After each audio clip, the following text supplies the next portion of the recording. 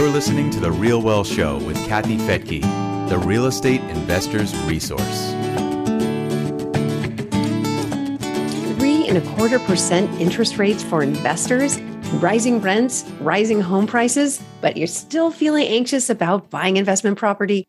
I'm Kathy Fettke, and welcome to The Real Wealth Show. Our guest today is going to share how he was able to get through the anxiety that most people feel when they're about to embark on something new, especially when that something requires a very large amount of cash. Yanni Garcia, like many young people, doesn't really want to work until the typical retirement age of 65.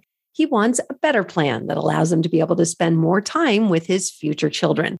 Now, as a mortgage broker, he saw the opportunity to take advantage of today's very low interest rates and very strong rental environment to buy, refi, and then buy some more in order to build a large portfolio that will speed up the path to be somewhat semi-retired in 5 to 10 years.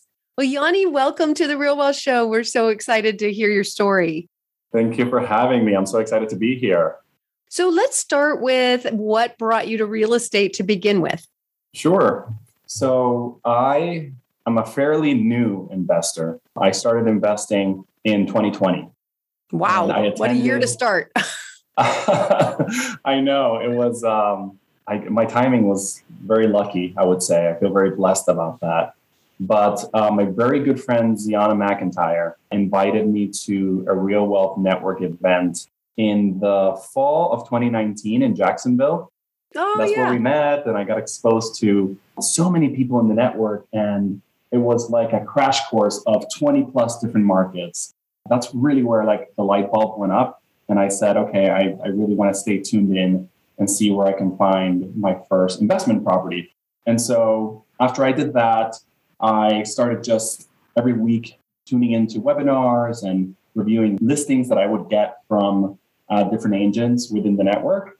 And I finally settled on a little 100-year-old brick bungalow in the south side of Chicago. It was a Section 8 property. And, initially I was, it's my first investment property. So to buy something that was so old, although it had been gut renovated in 2016, and it was, what attracted me to that property was just the high level of cash on cash return. Mm-hmm. When I first got that inspection report with like 40 pages on it, I'm like, nope, I can't do this. This is way too much for me. But so you didn't buy it, or you did? No, so I did. So you did. So what got you to buy it after seeing the inspection report? Well, I spoke to Leah, and she's like, listen, you're getting the home for an incredible price. A lot of the things in this report are quite cosmetic, and you can actually, since you offered asking price, this could be a good position for you to negotiate for those things to be fixed, right? And so she kind of coached me through how to have that conversation with the seller, and they agreed to about 95% of everything on that list. Yeah. Amazing. Yeah. So we did a second inspection, everything cleared, and I've been income producing with that property since August of 2020 is when we closed. And it's been great. I mean, the returns are incredible. I have all my costs is about $700 a month, and I make $1,600 a month on that property. What? Yes. Yeah, Leah is a fantastic coach. Wow, yeah. That's amazing. Good for you. What a slam dunk. That is a scary first investment because Chicago doesn't have the friendliest landlord laws. Their taxes can be high. They've got some issues with their pension funds. I mean, they're in the news a lot. And an older home, it's like buying an older car. It's not a new car, right? So things can break down unless they've been replaced. And even sometimes with an old car, when things have been replaced, they break down still. So that was definitely risky. So I'm really glad to hear that it has turned out well for you. Do you think the values have gone up since you bought, considering what's been happening nationwide? I think they have. One of the things that attracted me to this property was the rental income. And I knew that with such high level of rental income, my expectations on appreciation were less for this specific property. What I will say is that initially I was very hesitant about Section 8 because you have preconceived notions of what that means. And, is it going to be difficult tenants or whatever sort of that bias that I had before I went into it. And what I found was that it was actually a brilliant first investment because it's guaranteed income, right? I have, if the tenant loses their job or gets sick or gets COVID for whatever reason, they can come up with their portion of the rent payment. The housing voucher kicks up to 100%. And also, I never get a late payment because the housing voucher that they receive, whether it is 70 or 80% of the rent, is dependent on them putting their 20 or 30% on time, right? So it's just a recession COVID-proof investment. And I wish I could say I had the foresight to do that, but it was luck in many ways. So that felt really good and safe as an investment. I did for my second property, which I bought a few months later. I bought it in Ocala. And it was a new And that's build. in Florida, for those who don't know where Ocala is. Ocala, it's a Florida. little town in Florida, but it's growing, and you probably will learn about it soon enough because it's growing quickly. Oh my God, it sure is. It's what that team calls it the corridor of progress. Yeah. What they refer to all of the manufacturing and healthcare systems and all of the blue collar jobs that are coming into that part of Central Florida. Mm-hmm. But yeah, so I bought there, and that was, the rental income, although it was still very attractive, was less, but I had higher expectations for the appreciation. Mm-hmm. And so what I've seen in terms of appreciation there has been remarkable. I bought that property for $136, a 3.2, one-car garage. $136,000. 136. I just want to be clear because some people, when you say 136, they don't know what you're actually saying because that's a very low price for a new home. Is that a new home? Yeah, a new home. A new home. I snagged the last of those. You sure did. Wow, good for you. I'm a little jealous. I feel really lucky on that one too. And it appraised over 200 recently. And this is a loose appraiser. I use a tool called HomeBot to keep track of the value of my home as the equity grows. But yeah, it's around 200 now. And I closed in February. Oh, so, wow. Yeah. Good for you. Wow. That's amazing. That's amazing. But it really comes down to value, right? People will live in fear, often myself included, that, what's coming? What's next? Are we at the peak? Prices have been going up for over 10 years. What's next? And it can be paralyzing. But when you remove that fear, and maybe you didn't have that fear, and you just look at the asset alone and forget about all those, distractions, a $136,000 house in Florida in an area that's growing, the chances are pretty good that it's going to be fine no matter where the market is headed. Absolutely.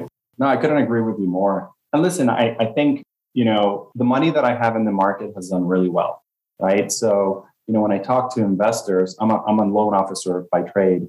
And so when I talk to real estate investors who are kind of on the fence about, well, do I buy a home or do I keep my money in the market where it's doing so great?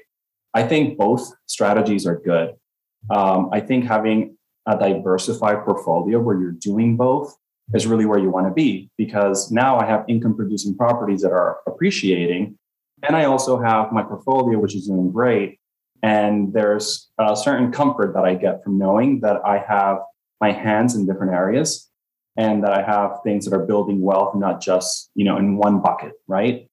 And another thing that I think about, which unless if you're a new investor, this may not be as obvious, is how you can leverage mortgage financing to scale your real estate, right? So, a property that I bought for $136,000 that appreciated so much over the span of less than a year, I can pull equity out of that home to fund my third and fourth real estate investment, right? So creative ways of using a cash out refi to then fund future investments is a way that you can start scaling this. And for new investors, that doesn't immediately click sometimes. You have to kind of walk them through what that possibility looks like.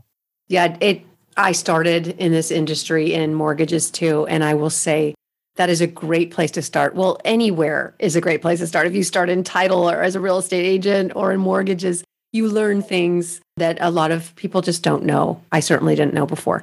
But when you learn leverage and come in from that angle and are able to see all the options that most people don't know about, just the one very simple one that you can get 10 investment property loans backed by the the U.S. government, that's at ridiculously low rates. I mean, what kind of rates are we looking at right now on investment properties?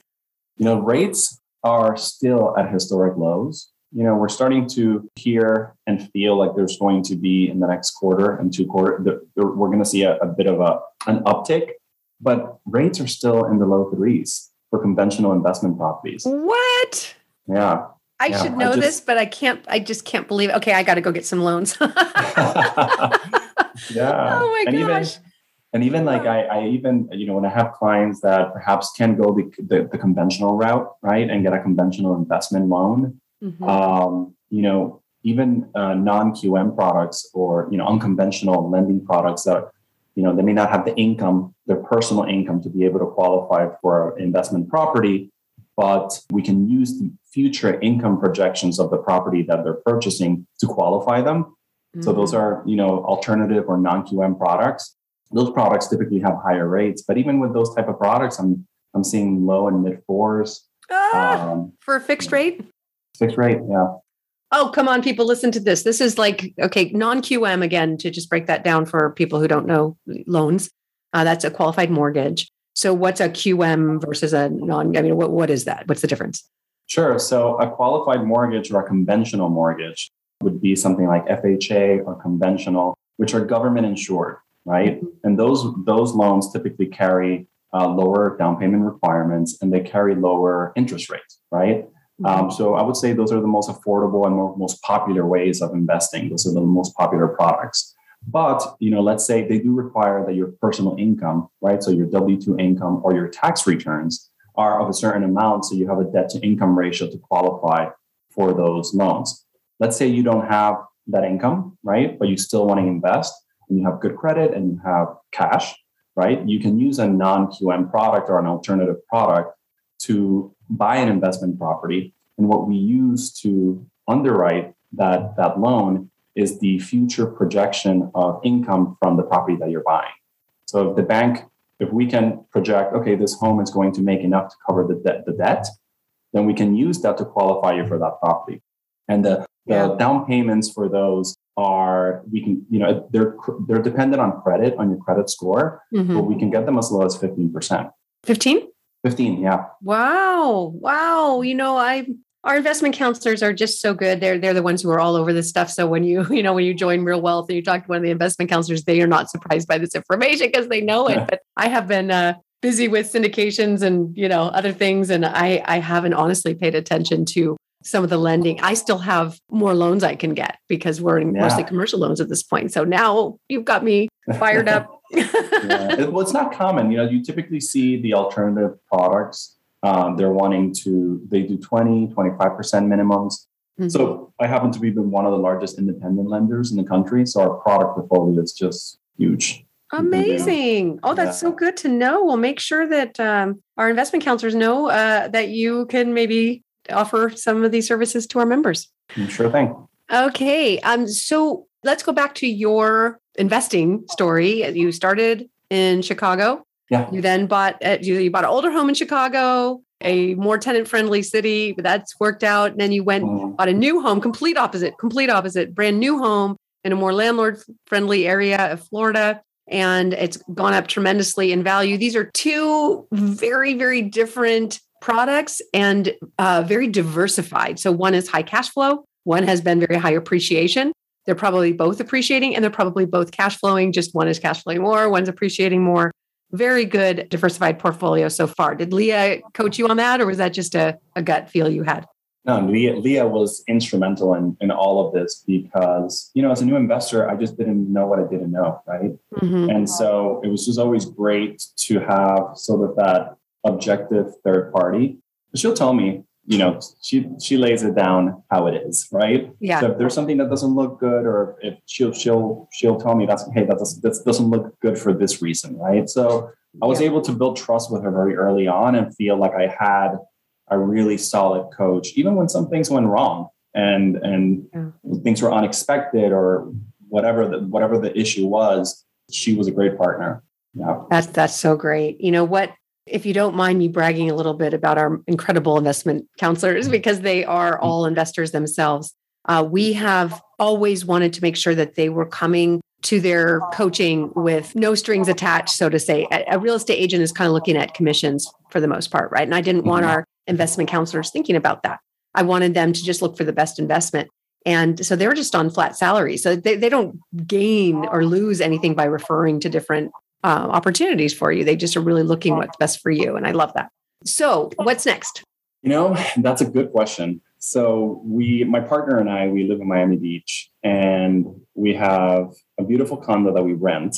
Some people are like, why do you rent your primary home and own investment properties? And that was sort of by design. We just felt, for our primary, we want to have something at a much higher price point. Mm-hmm. And so I didn't want to sit in the sidelines until, that moment came. I wanted to invest and start building wealth leading up to that, right? And so I think for us, the next step may either be, we may want to do another year here because we just love Miami Beach and the condo that we live in, and do another investment property in the meantime. Mm-hmm. And then in 2022, buy a home here in Miami. And listen, I think for us, for gay parents, it's very expensive to have children. And so that was a big motivator for us, for investing in real estate. We knew that, surrogacy runs for about $150,000 per child, right? Wow. And it's a big number. And we knew we had to build things now and put them in place so that we could be able to family plan 2 to 3 years down the road.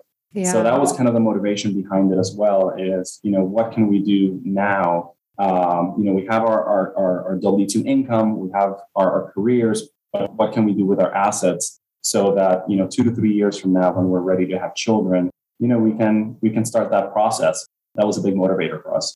Beautiful. Yeah. I was going to ask what your why is, and that's it, right? If you don't have a clear why, then it's just a process of buying houses and renting them out, right? You've got to know why you're doing it. That's true. Yeah, no, that for us. And when the kid comes, it's not just, the investment that we have to make to get there. I'm very jealous of my straight friends that don't have to think about that. I always tell them when they're complaining, they're stressed out about their kids. I'm like, well, at least you didn't have to go through that whole process. Yeah, you might be stressed that your partner is pregnant, but you didn't have to pay for it. Yeah, exactly. It's a whole different, and it's emotionally very intense too, Mm-hmm. But another part of it was, when the kid comes, I want to have the freedom to be able to pick him up or her from school at 2:30 and, be able to kind of take a step back from the traditional 9 to 5 and have a little bit more freedom. So I do see real estate as sort of a path to that, to be able to be more of a full-time parent and have my business be secondary. Awesome. So do you plan on sticking with Florida? Or are you going to diversify further? So I love Florida. Mm-hmm. And, for me, my properties, I get emotionally attached to them. So it's like they're people. I have my old lady in Chicago and I have my baby in Florida. And so I think Florida would be, something I want to explore. I have experience doing short-term rentals. I started doing Airbnb in 2011. So I've been doing it for about 10 years. And I switched more to the property management side of it. So I help other people monetize their luxury listings on Airbnb and VRBO. But I want to be able to do that for myself. So I'm thinking that's kind of an area that I'm interested in, is figuring out where I could buy a more of a luxury property, a single family home, maybe in St. Petersburg or Panama Beach, or some of these areas that have a lot of regional traction year round for travelers. Yeah, I love that. I know that some of our teams provide those rarely, but they do come across them. And when you go with luxury, you have a bit less competition because generally the institutional investors aren't looking at those. Sure. That's a good point. Yeah. Okay. So as a final tip, what would you say? I mean, you've obviously made some really good decisions. So what kind of tips would you give to new investors? Well, I would say stay educated. I think it's important to tune in and consume as much of the information that's coming from the network, because the information is there, right? But it's up to you to register for those webinars, sign up to receive pro formas and listings, schedule meetings with your investment advisor to ask questions, and not be afraid of asking dumb questions, because, that's the only way you're going to learn, right? Mm-hmm. So I think that for me was number one, is just educate yourself, like carve out an hour, 2 hours, 3 hours a week to do this. Because the people who say they're too busy to learn how to invest or how to find a property, I worry about that, because if you're too busy to invest time in something that's going to ultimately afford you your financial freedom and your independence, then you are basically a slave to whoever you're working for or doing. You really have to carve out time to do the things that are going to help you retire early or achieve your dreams, right? So I think having that discipline, even if it is an hour a week, it doesn't take a lot, but educate yourself and leverage the resources to do that. And at the same time, I think not be so afraid to pull the trigger. I think that first investment property is always so scary, because so much of your savings are going out the door and there's so many potential unknowns, but once you do that, you take that first step, you make that first investment, and you get that first rent check, and you see that first proof of income. You're like, wow, I have an emerging business. This is something I can scale. And so that's become very inspiring, but you have to take that first step. Yeah. I'll tell you another thing that I've been enjoying is looking at my loan pay down. Okay. Something I had done before because I didn't hold the loans long enough usually. But now I look and I'm like, oh my gosh, look at all this equity we've created just from paying down that loan, not even including the appreciation and everything else. All right. Well, it has been such a pleasure to have you here. And I think you're going to inspire a lot of people in their acquisition process. Thank you. I appreciate that, Kathy. And have a good day. Thank you for having me. And thank you for joining me here on The Real Wealth Show. We would so appreciate it if you would subscribe and leave a review. You'd be surprised at how much that helps our rankings. And we really, really appreciate it. And I read them all. You can do that on iTunes or whatever podcast player you use. So thank you so much in advance. And in return, I want to make sure you have access to lots of free education and information that goes beyond The Real Wealth Show. You can get that at realwealthshow.com, where we go much more in depth on these topics. Just click on the Learn tab and learn all about the ins and outs of financing, asset protection, tax benefits, and so much more. You can do that at realwealthshow.com.